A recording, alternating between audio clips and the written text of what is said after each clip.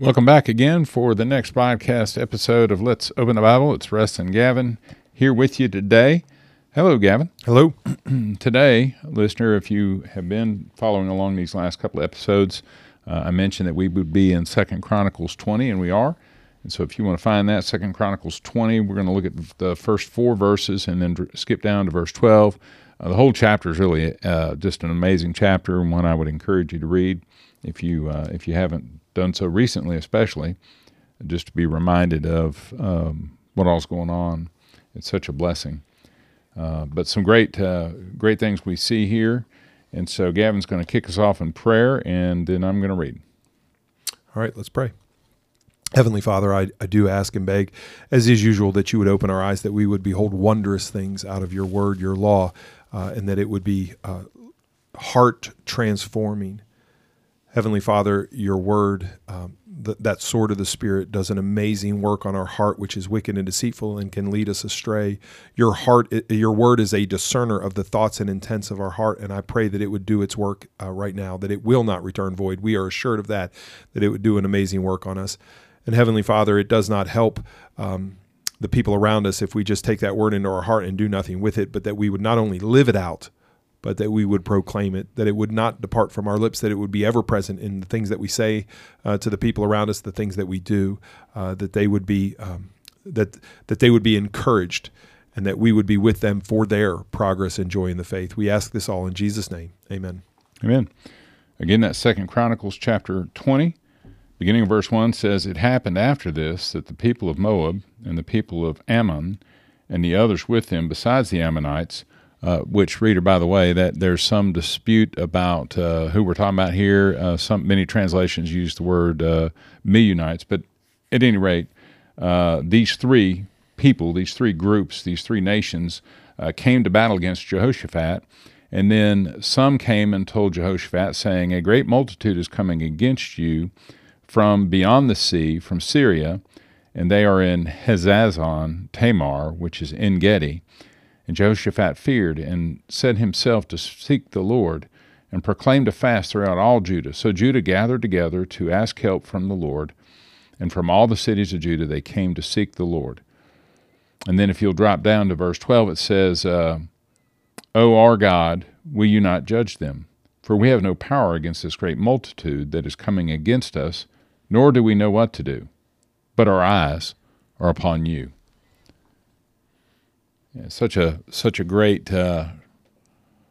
reminder of our response in the face of the impossible. He trusted God, Jehoshaphat did, and the people followed him in trusting in God with what seemed to be an impossible situation. All right, well, let's just start. Yeah. The world is uniting against them, right? Yep. Everybody hates him. Nobody likes him, and so he was just going to eat some worms. This is a horrible aside, but have you ever heard of the Wonder Twins? Yes. Zan and Jana and their I didn't monkey remember clique, that, but and they would say Wonder Twin powers. Yeah, unite. Activate. Yeah, activate. Yeah. Right. Yeah. Well, I just thought me unite. That's probably what you did when you were running around in your underoos. You didn't have Zan and Jana there, so you would just say me unite.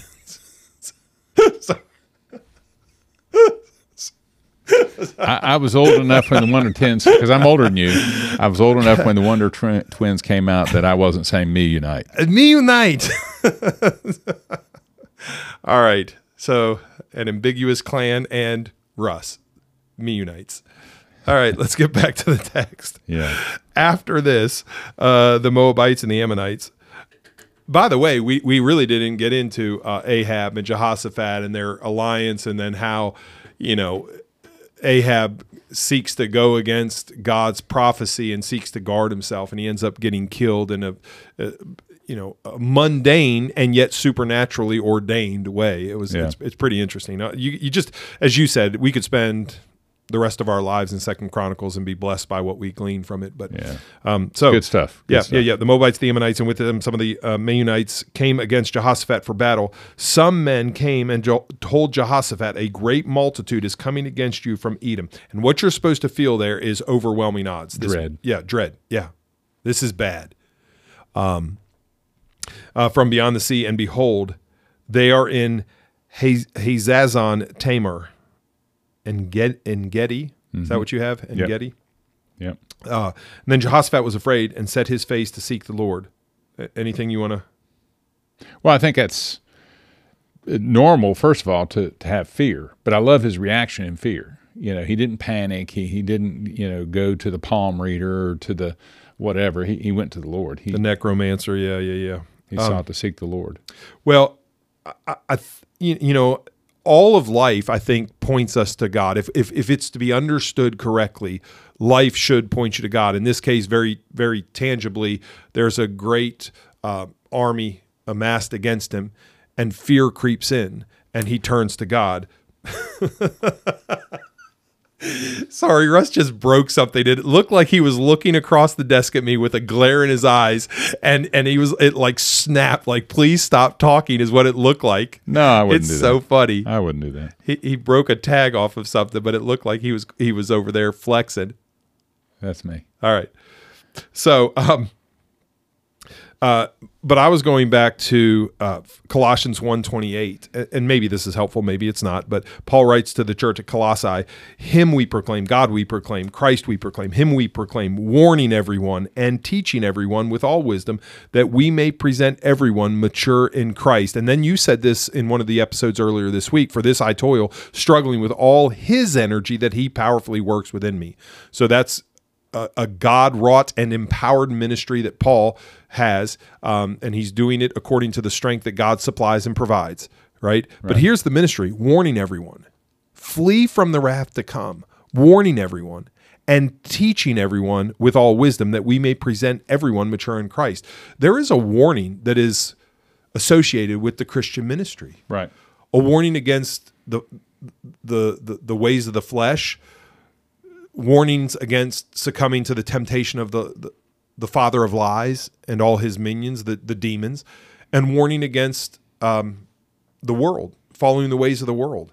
There is a warning against, remaining in sin and not turning to Christ. So I love this picture that we're getting in 2 Chronicles, where there's this massive army.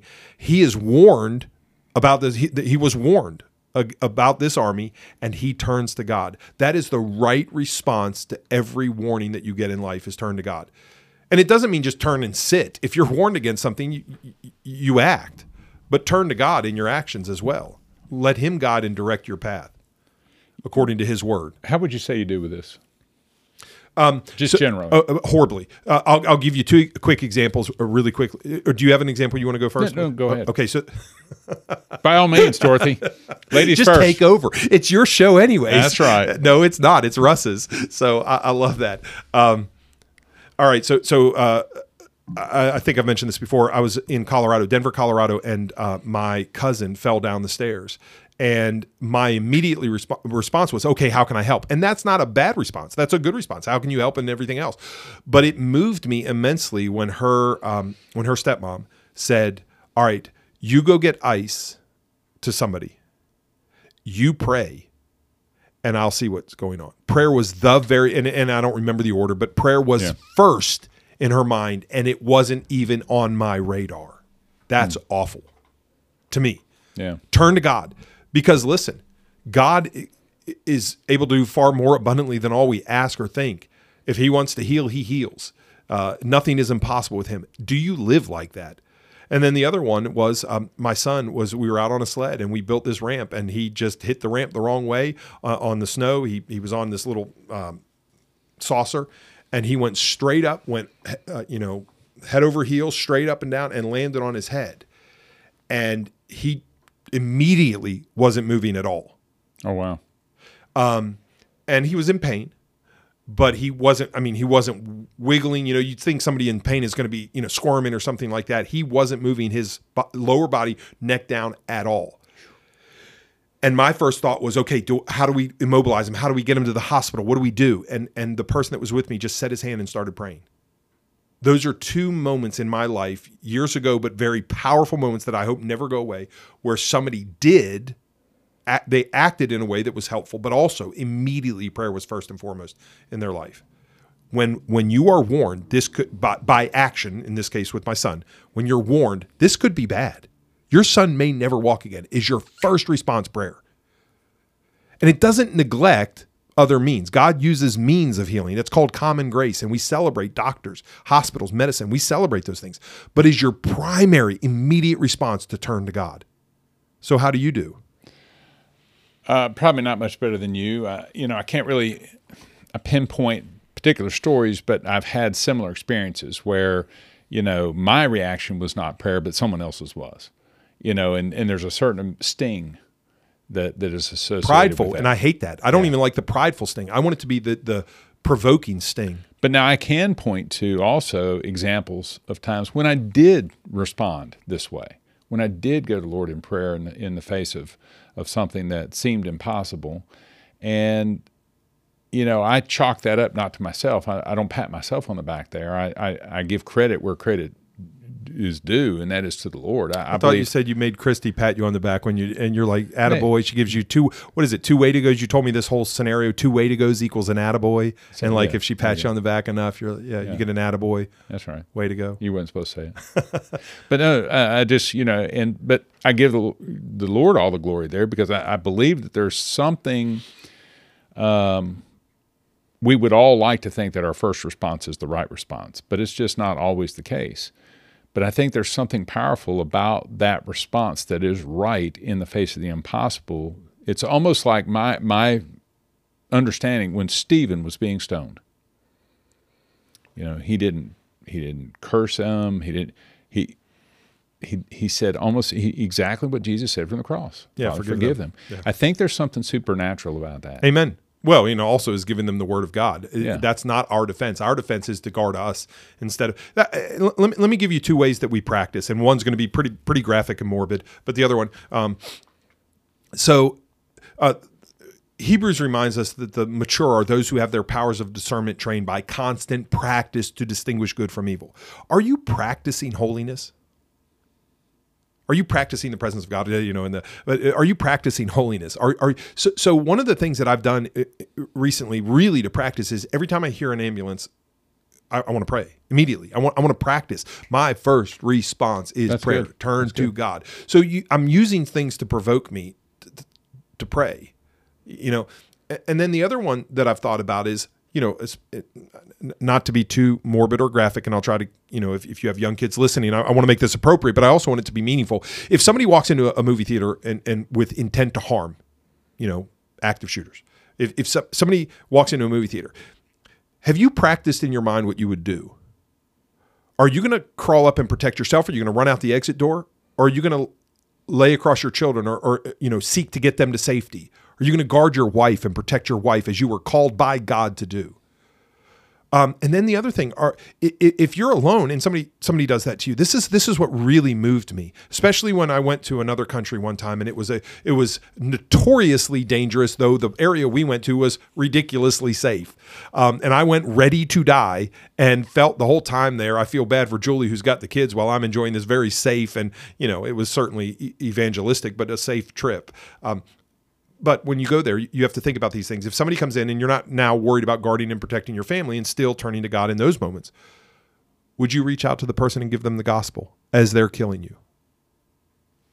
Yeah, I've actually thought about that before, that very scenario, because I've heard those stories of people that somebody breaks in their home and they're armed, and the homeowner sharing the gospel. Rather than getting their gun out or, whatever, sharing the gospel. And, I sure would like to think that would be me. But I think it's one of those things where you don't really know. You don't. And you brought it up with Stephen, that is a supernatural response. Yeah. That you hope that God gives you that particular indwelling of the Spirit, that grace that is required to do that. But are you practicing that in your mind? Yeah, no. I mean, I've said this a lot. We don't practice the Sabbath, so you get very few people that long for heaven. We don't practice the Sabbath. We don't anticipate our day off. We don't guard it. We don't anticipate it. So it's become really almost irrelevant, the Sabbath. Well, the Sabbath is a type and shadow of that eternal rest, and we should practice longing for the earthly Sabbath and much more so for the heavenly one, that eternal rest. We don't practice these things. We don't practice holiness. We just hope it happens. Right. You want to talk about resolutions, New Year's resolutions, again, don't make one that you're going to, will yourself to do these things. Make one that you're going to trust God will empower you to do it. But you want to talk a good New Year's resolution, practice holiness. Not only let the word of Christ dwell in you richly, not only be saturated with prayer, but practice the things that you're called to do. Right. Which are many. Like sharing your faith. And it goes beyond that, but yeah. So you have Jehoshaphat who jumped to his knees to pray. Well, we don't have his position of prayer, but he did turn to God. Yeah, and he fasted. Okay. And not just fasted, but claimed to fast. So he was a leader, so he's calling the nation to fast and to pray. And it says they did. They came to seek the Lord. Right. That's the influence of a godly leader. Right. And one of the things that, especially with my high view of the sovereignty of God, why does God not immediately remove all of the troubles of your life? And I think this is part of them. There are many. It's manifold. And I won't profess to know the mind of the Lord. I'm not his counselor. Who has known the mind of the Lord, or who has been his counselor? Or who has given a gift to him that he should be paid? Not me. I'm not that guy. So I don't profess to know that. But I think one of the reasons that we have these trials and tribulations in our lives, among many, but one of them, is that we would be a dependent people, a praying people, acknowledging our limitations. We are finite and limited. God is infinite and unlimited. He is the absolute infinite.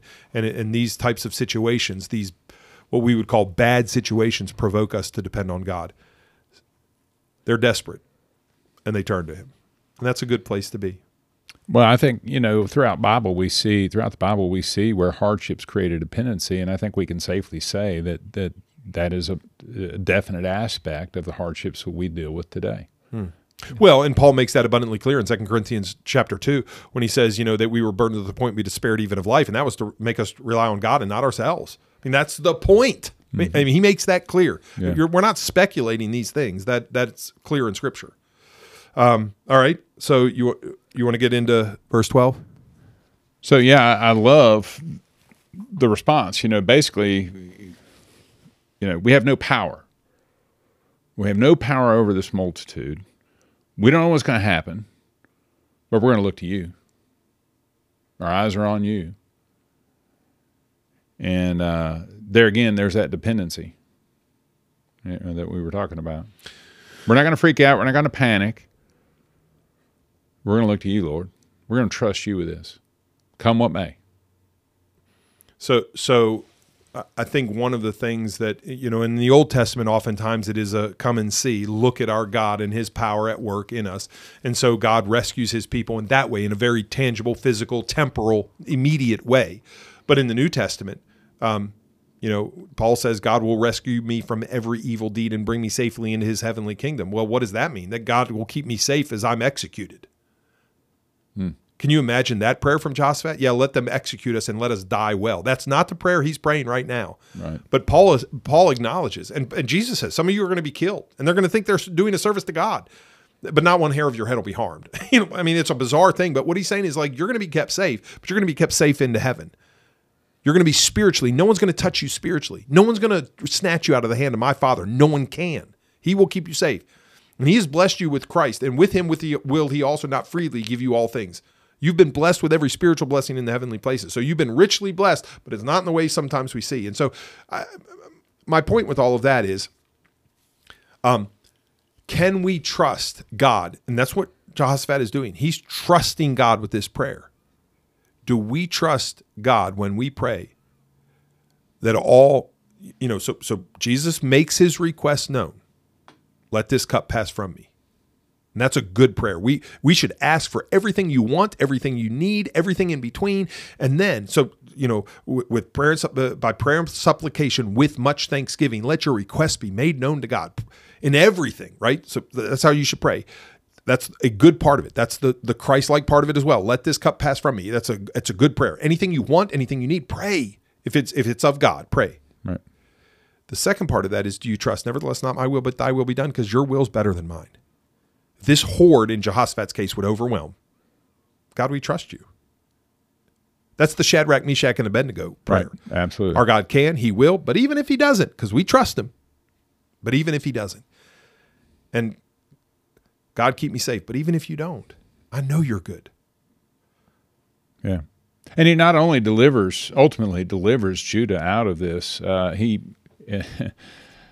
talked about Dario this morning. His battle plan wasn't that they grabbed their spears and swords and javelins or whatever their weapons were. They sang. He sent them into the battlefield to sing, to praise God, and they were faithful. And just as we saw in chapter 17, God rewarded their faithfulness.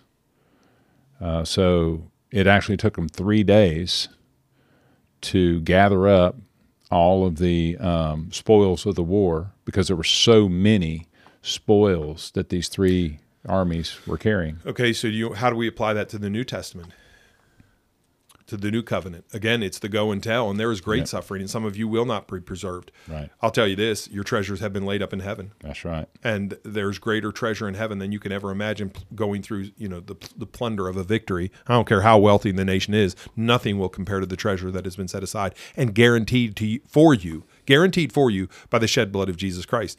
And the greatest of all the treasures that you will experience, one of the things that lights my fire when I think about heaven is all of the spectacular things of heaven. They're not the focus. I love thinking about that. It becomes a sidebar. The most spectacular things that you have ever seen in your life. I don't care if it's the coolest car you've ever driven. I don't care if it's the most money you've ever seen. I don't care if it's the Grand Canyon or the stars in the heavens. All of them will pale in comparison to the throne of God. That's going to be our occupation and preoccupation in heaven. Yeah. That's what I long for. We get preoccupied with the wealth of this world, but that's nothing. Even in heaven, it's amazing. As amazing it is, like you said, it's nothing compared to the Lord. Right. I love a quote by Warren Wiersbe that I found as I was studying for this passage, and he said that even a valley can become a place of blessing if we learn how to praise the Lord. And so they were facing this impossible situation, but they obeyed God. They feared God, and they trusted God. And God's word was to praise the Lord. So, but I want to kind of apply that again to the New Testament, where Paul says, "More than this, we rejoice in our sufferings, knowing that suffering produces endurance, endurance produces character, character produces hope, and that hope won't put us to shame because God's love has been poured into our hearts through the Spirit." So I mean, how do you reconcile these two things? And the only way that I've done it is to say, and this is what I ask: do you love your kid? So you can answer it really quickly. And I've asked you this before, and I've done it on the podcast before, but let's just walk through this and see do you love your kids? Just answer in the stereotypical way. I know that they're true for you, but would you ever hurt your kids intentionally? No. Okay. Would you ever stab your kids? No. Would you ever pay for your kids to be stabbed? No. Okay, we're absolutely sure Russ loves his kids and wouldn't harm them at all intentionally. Would you ever have they ever been to the doctor and received a shot? Yes. So they've been pierced with metal, and you probably paid for it. Yes. Why? Because it was best for them. Yep, for their good. When you start seeing the world and every affliction that you will ever go through as working together for your good, you can be like Paul, where he says, "This momentary light affliction is preparing for me an eternal weight of glory beyond all comparison, as we look not to the things that are seen, but to the things that are unseen. For the things that are seen are temporal. They're passing away, but the things that are unseen, they're eternal." What a glory. What a glorious thing we will enjoy in heaven. That's why Paul can say confidently and boldly, "Rejoice always." Again, I say rejoice. Yeah. You mean rejoice in the hardships? Yes. Yeah. Rejoice in the good times? Yes. What is that James 1:2 passage? "Count it all joy when you fall into various trials, knowing that the testing of your faith produces endurance." Right? Yep. All right. Well, listener, again, thank you for joining us today. I hope this has been an encouraging start to the year for you as we've looked at different ways for to be resolved to faithfulness in the Lord this year. I hope that you will continue to read your Bible. I encourage you to read through chapters 17 through 20. By the way, one of the things I didn't mention in the last episode was the outcome of the consequences to the compromise that Jehoshaphat made. The daughter-in-law that from this unholy alliance that he created would end up becoming queen. She would end up killing most of the descendants of David, which is a real problem because the Messiah comes from David. But she also reinstituted idol worship And ultimately, Judah ended up being destroyed and put into captivity because of their idolatry. So sometimes what seems like no big deal in our compromises have profound consequences. At any rate, thank you for joining us. We look forward to catching up with you in the next podcast episode. Until then, God bless.